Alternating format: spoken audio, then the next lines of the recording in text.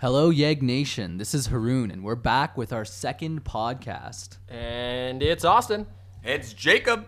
And today we're going to be talking about some cool stuff. So this week has been a very important week. We had the budget going on. A lot of exciting things happened with the budget, although the budget itself is not that exciting. Cool shit happened. Yeah, so they updated the 2016 to 2018 budget, and we're going to be talking about the NAIT LRT line. As you guys know, the Metro line has a lot of problems. If any of you have ever been stuck behind it on the NAIT, trying to cross it, that's like 5 minutes. Secondly, we're going to talk about the Health City initiatives, winter festivals, and mowing lawns, because there have been extra money in the budget, so there's extra things going on in the city. And finally, the last thing we're going to talk about today is Northlands and its future, how that sits, whether it's going to be a continuous venue or what we're actually going to do with that place. So, without any further ado, this is the YEGnation podcast, episode number 2. All right. Okay, Haroon, take it away. Can give us an intro to this budget. So as you guys may or may not know, the city uses now multi-year budgets because who wants to deliberate on budget every single year, and having to decide all that stuff is just way too much work. So this year, there was actually a bigger deficit than expected. I believe about 47 million was the original expected extra deficit. Right. And but they were able to find some efficiencies and cut some money from. One thing was the LPP, which is just a pension plan. But anyways, if you guys are interested in actually finding out that information, you can find it at budget.edmonton.ca, City of Edmonton's open city database, open city catalog. You'll find lots of information there. Anyways, they were able to cut down the budget deficit by about 30 million. It's about 17 million now, which means there's extra money for more capital projects. So they were able to have a reduction from the increase in tax. So normally there is an increase of tax every single year because there is an increase in the population and there's an increase from just inflation in general. So for example, if there was a 2% increase in population, tax goes up 2%. If there was an inflation of 1%, that's another percent. So then a total of 3%. And that's kind of the baseline increase in tax that you're going to get every year. Just by regular growth and economic growth that happens. And just to put that into perspective, the capital budget for 2016 is $1.52 billion, 17% of which is tax-supported debt. So your taxes do pay for a large portion of this. And with the operating budget, you're looking at about $3.2 billion of money that comes into the city. So it's a big deal. It's a lot of money. And, it's managed by the city. And so originally, actually, for 2018, they had planned a 5% tax increase. But thanks to a couple of initiatives, one of them started by Don Iveson, actually, the 2% initiative, trying to find 2% of efficiency every single year to try and make the city of Edmonton more of a lean, mean, tax-using machine to reduce those inefficiencies and create, a much more streamlined place.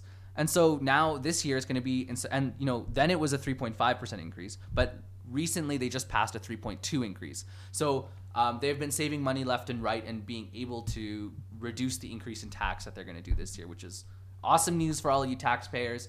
It equates to about $76 per year of increased tax on your property tax, because remember, the city only does property tax. It doesn't come from income.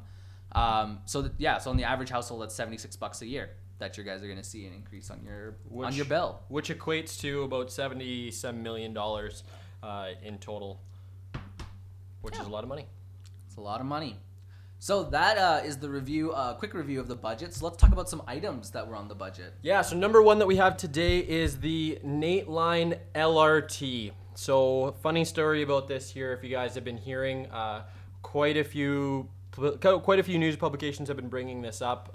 Mike Nickel has spoken up pretty loudly about this topic. In terms of Thales, the multi-billion-dollar company that runs the software for the LRT, and the software that we were given for specifically the NAIT line LRT. So, Haroon, if you want to elaborate a little bit on that.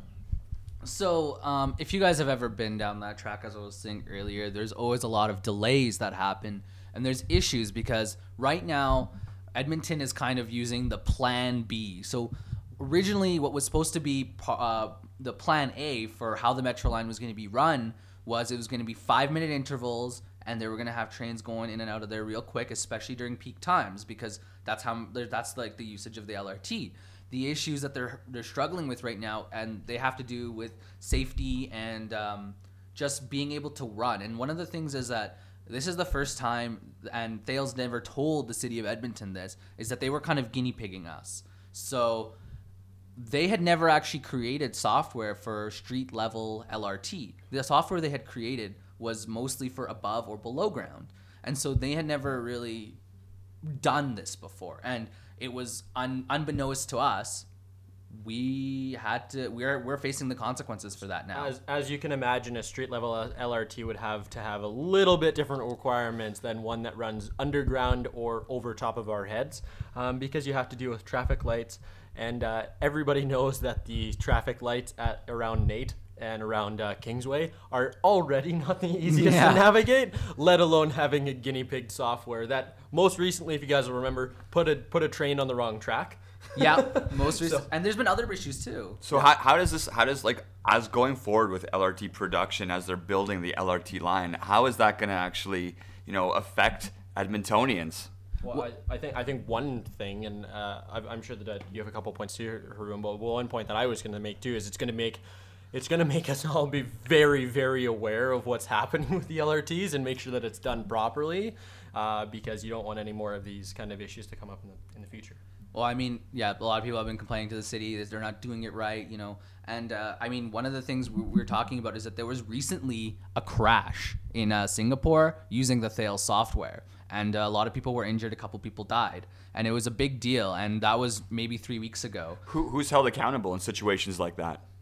I actually don't know who's held accountable. Can we even I'm sure we could hold them accountable. Well, that's kind of something we'd obviously have to figure out if it was because of the software or if it was because because of the software. Well, then that would obviously be Thales that would be responsible for that. This multi-billion-dollar company, I mean, it's got to be kind of ridiculous to think that, they can't make an LRT software that works for our city. I mean, it's pretty annoying to me. I don't know about how pissed you guys are. It's pretty ridiculous. I mean, I've spent a lot of time waiting at those lights for that LRT. So. Yeah, it's unbelievable. It's unbelievable to think that our city actually went ahead with this, and we were a guinea pig, and no one looked or analyzed the situation. Like, whose responsibility was that? That's a city administration, I guess, right? Well, because the city should have known. It should have, but at the same time, too, that company should have disclosed the fact that they were using something that hadn't been used anywhere else. Yeah. So as much as there is some responsibility in our part, it's pretty unfortunate that was even something that got tried to put on the wayside. Yeah, and so I guess the latest news on that is that the city has passed a motion, and they're holding back $17 million from Thales, which, I mean, for a multi-billion-dollar company, it sounds like a drop in the bucket. That's like buying a McDouble in comparison to your daily budget. Yeah, and but regardless, they say they have 20 to 40 employees working on it like full time to try and make the Edmonton software smooth again. But at the same time, they have passed a motion to create, I believe there's a deadline for them to pretty much get their shit together. And if they don't, then we're going to move it to a different company. And that's April 2018. April 2018? That's what I've been hearing by everybody was the final deadline was, or the deadline that they put in place was April. So if Thales doesn't have Plan A working for the Metro Line LRT by April 2018, guys, it's going to be expensive, I'm pretty sure, to switch companies, but we're going to have to switch companies, and that's kind of where that's at, and that's what's going on with the Nate Line LRT, guys. And that's why we've been talking about the proposed deadline for the LRT of 2019 or 2020 on the builds is maybe might take a little bit longer than that if we have to figure out new companies like that. Not only the build, but it was, I don't know, I think that the other lines are actually being controlled by other companies, aren't they? Well, like the Valley Line LRT is a P3 project, which just means that it's partnered with a different company, an external company, but they're helping build it, but the city still owns all of it. They'll help run it. There's a budget that they get that we pay them, but everything's still run by the city of Edmonton. It just makes for things to be a little bit smoother because then the city doesn't have to go hire external people. Everything is controlled by that third company, and other cities have done it very successfully, actually. And to be honest, personally, I feel very optimistic about that idea because things like TransLink in Vancouver, works really smoothly and works really well. And so maybe hiring an external board is good, but we're going to have to see how that works out. And the construction has started. There are quarterly reports that are coming out, and so you guys can see how the construction's going, but I haven't read them. They're technical. Where do we find these reports? I actually don't know. I know it's on the City of Edmonton website because I ran into them, but I would have to look into exactly where. But it's definitely on the City of Edmonton website somewhere. Awesome. If you're 'Cause curious we do have- again, if you guys are curious again and finding out how much of your hard-earned capital budget is going towards these kind of projects, you can find that on budget.edmonton.ca. Or if you really want to look a little bit into the Thales Group, it's www.thalesgroup.com. Actually, interestingly, if you guys are just 0.6% of your tax levy is for the Valley Line LRT. 0.6%. 0.6%. Yep, I know that for some reason. Fair enough. Anyways, let's move on. Alrighty. Guys, if you guys actually want to make a comment and let us know what you guys think about the Nate Line LRT, please let us know. We'll chat with you about it. If you guys want those links, send us a message. We can go find it. The City of Edmonton is really cool because they have the whole open data initiative. So everything is most of everything is available on their website, and if it's not, you can send in a request to get it. Or ask us and we'll find out for you at YEGnation.com. Yeah, we're not actually, we're here to tell you guys to interact with us. We're looking to actually feed Edmonton public information. So YEGnation is reaching out to you guys to make sure you check out our website and check out our Facebook. Follow us on Twitter and like and share all our information. We're on Instagram too. The YEGnation. The YEGnation. All right, moving on. So with the capital budget and the general budgets being reviewed, and the efficiencies being found, one of the beautiful things that has happened with that is it's enabled funding for a few different projects in the city here. We're going to talk about 3 of them right now. There are many of them. I don't know if there's many of them, but there are more of them, but we're going to talk about 3 ones that are very interesting to us and hopefully to you guys. So number 1 of that is the Healthy City Initiative. So that's an initiative started by Don Iveson. It's one of the things he's been spearheading. And is that the YEG Initiatives?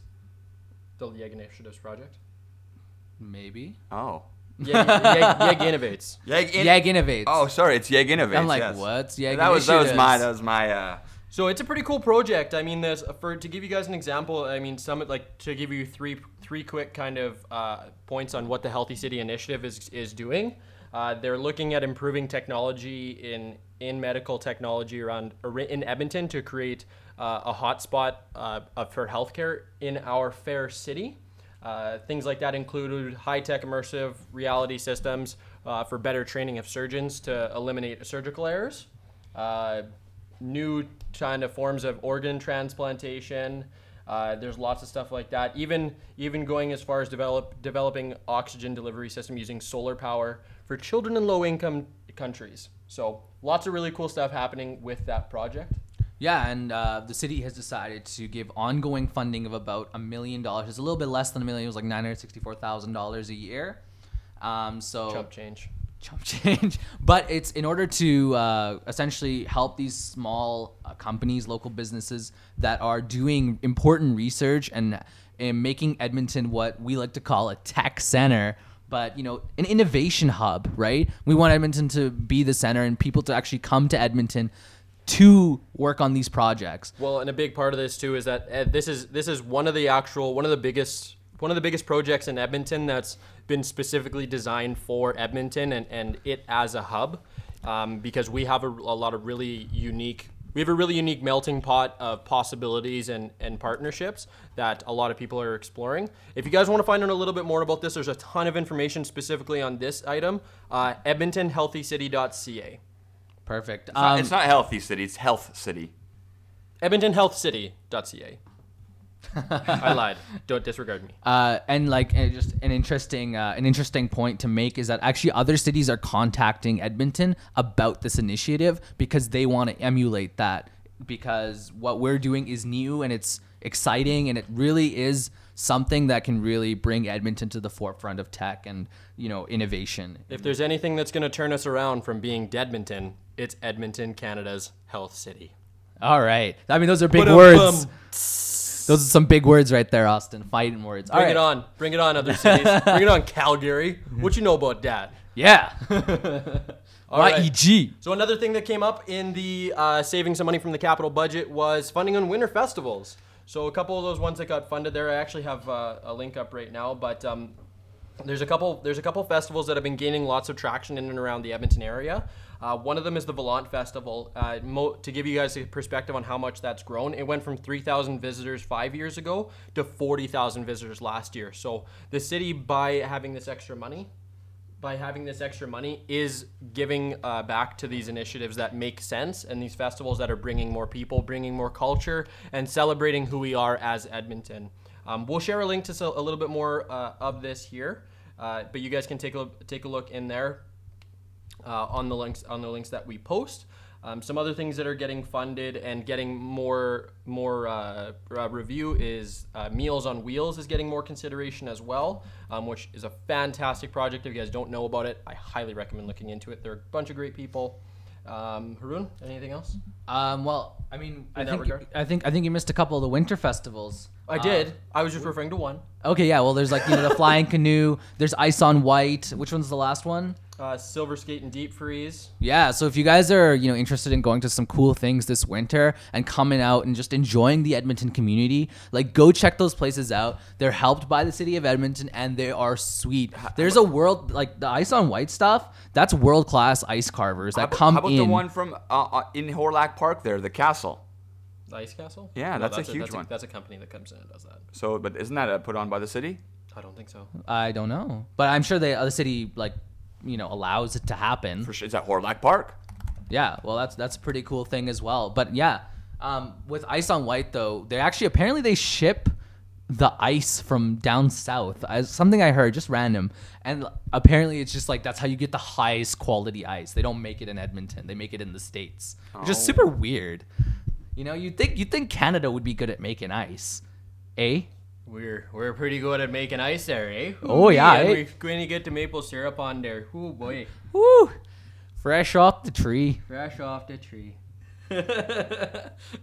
Well, and so those are the winter festivals that are coming, and then lastly, Edmonton is getting a new herbicide and mowing for the lawns. They're adding extra money for that. So if you want to talk about that. Yeah, so one of the things that we kind of talked a little bit about during our YEGnation project was especially things like this with, keeping an eye on making sure that proper herbicides are not, or improper herbicides are not used. There was a little bit of talk during just before the election about some known damaging herbicides for humans. That were being used in some places, some non-FDA approved herbicides, if I'm not mistaken. I'll have to confirm that, but we heard that at the Ward 9 forum. That's Health Canada for you. Yeah, that's Health Canada, so we got to keep an eye on that. But with this particular $3 million budget that's going towards this, the herbicides that are being used, Haroon, you mentioned them earlier. It's an iron chelate. So essentially, it's iron with like this acetic acid sort of compound, and one of the things that's good about it is that it has very high uptake into dandelions and plants like that, but it doesn't really affect the grass.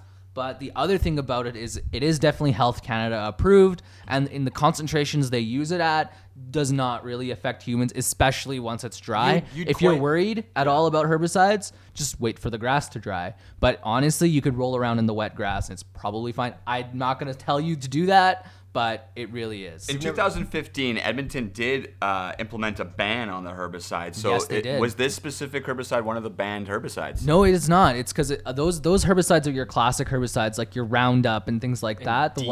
And like DEET, because those actually do environmental damage and they affect animals, and they're pesticides too, right? So and they affect the health of a lot of things. So the only thing that is allowed within Edmonton, and there's a whole actually triage of things they do. So before using any sort of herbicides or pesticides or any other like chemicals, they have like 80 different things they do. So there's like, first of all, like the reason they're increasing the mowing frequencies is because that prevents dandelions from growing, right? It prevents that crazy amount that happened last year, because last year was really bad, and that's why they're looking at this again. They're like, we need to actually increase funding for this. It's because last year was awful. There was tons of dandelions, and like soccer fields were unplayable, and like there were kids who broke their legs and stuff because they kicked and like, you know, there's the dandelion and they just like fell over and hurt themselves. That's the kind of thing that happens. It's weird. It's like, and that's funny to think that that's a possibility, but it's a lot less funny to the people that it actually affects. Yeah. So it's something again that the city's trying to be proactive on, and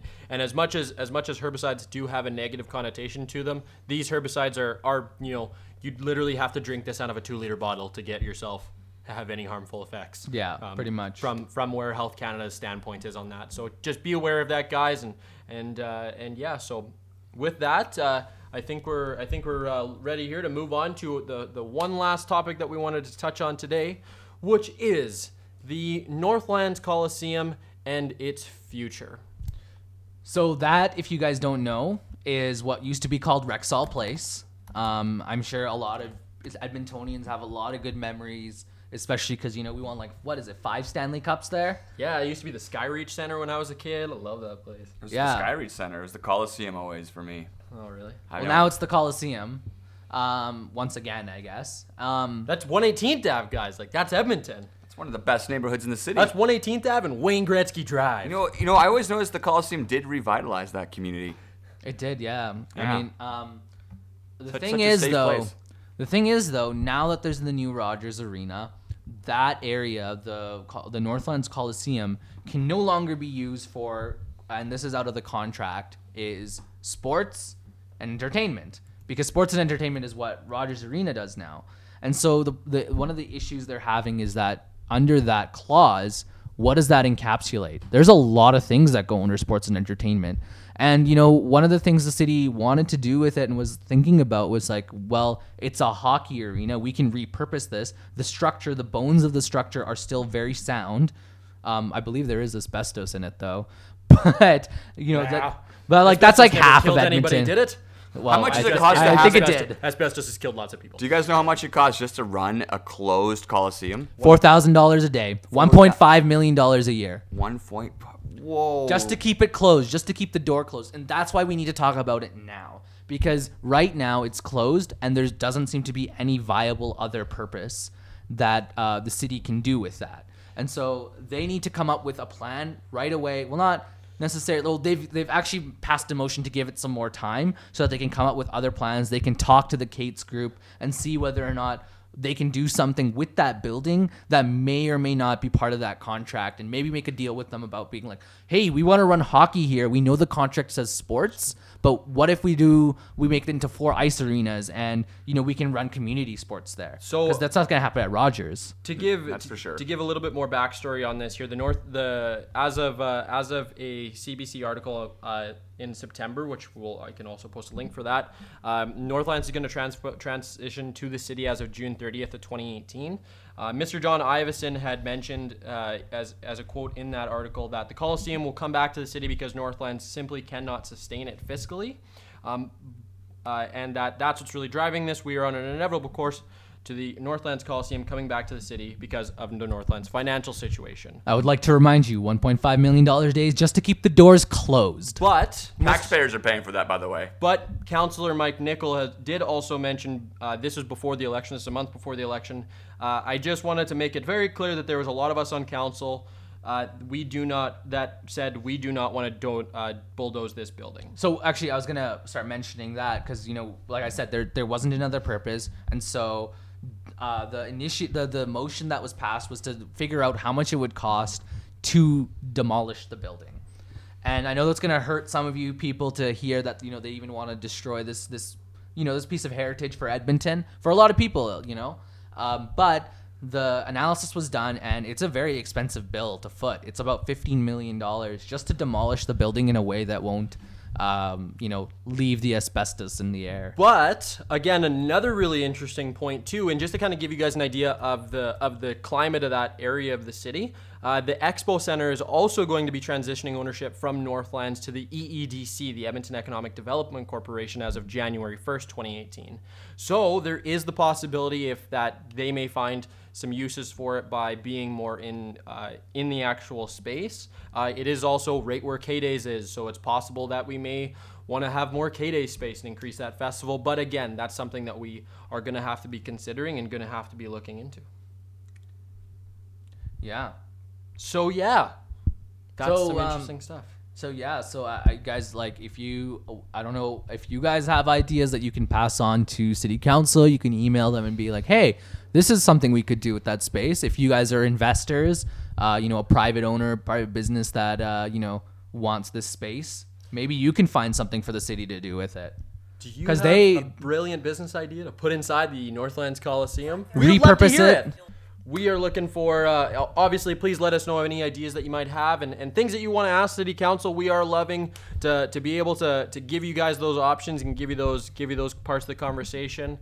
We're happy to be that conduit for you. So we need you guys to leave comments on our social media. Visit our website at www.YEGnation.com. Check us out on Twitter. Tweet us at YEGnation, YEGnation. YEGnation. And follow us on Facebook. We'd love to hear more of your voice. Message us on there. We are all communicating on there. We would love to hear more from the fair citizens of YEGnation.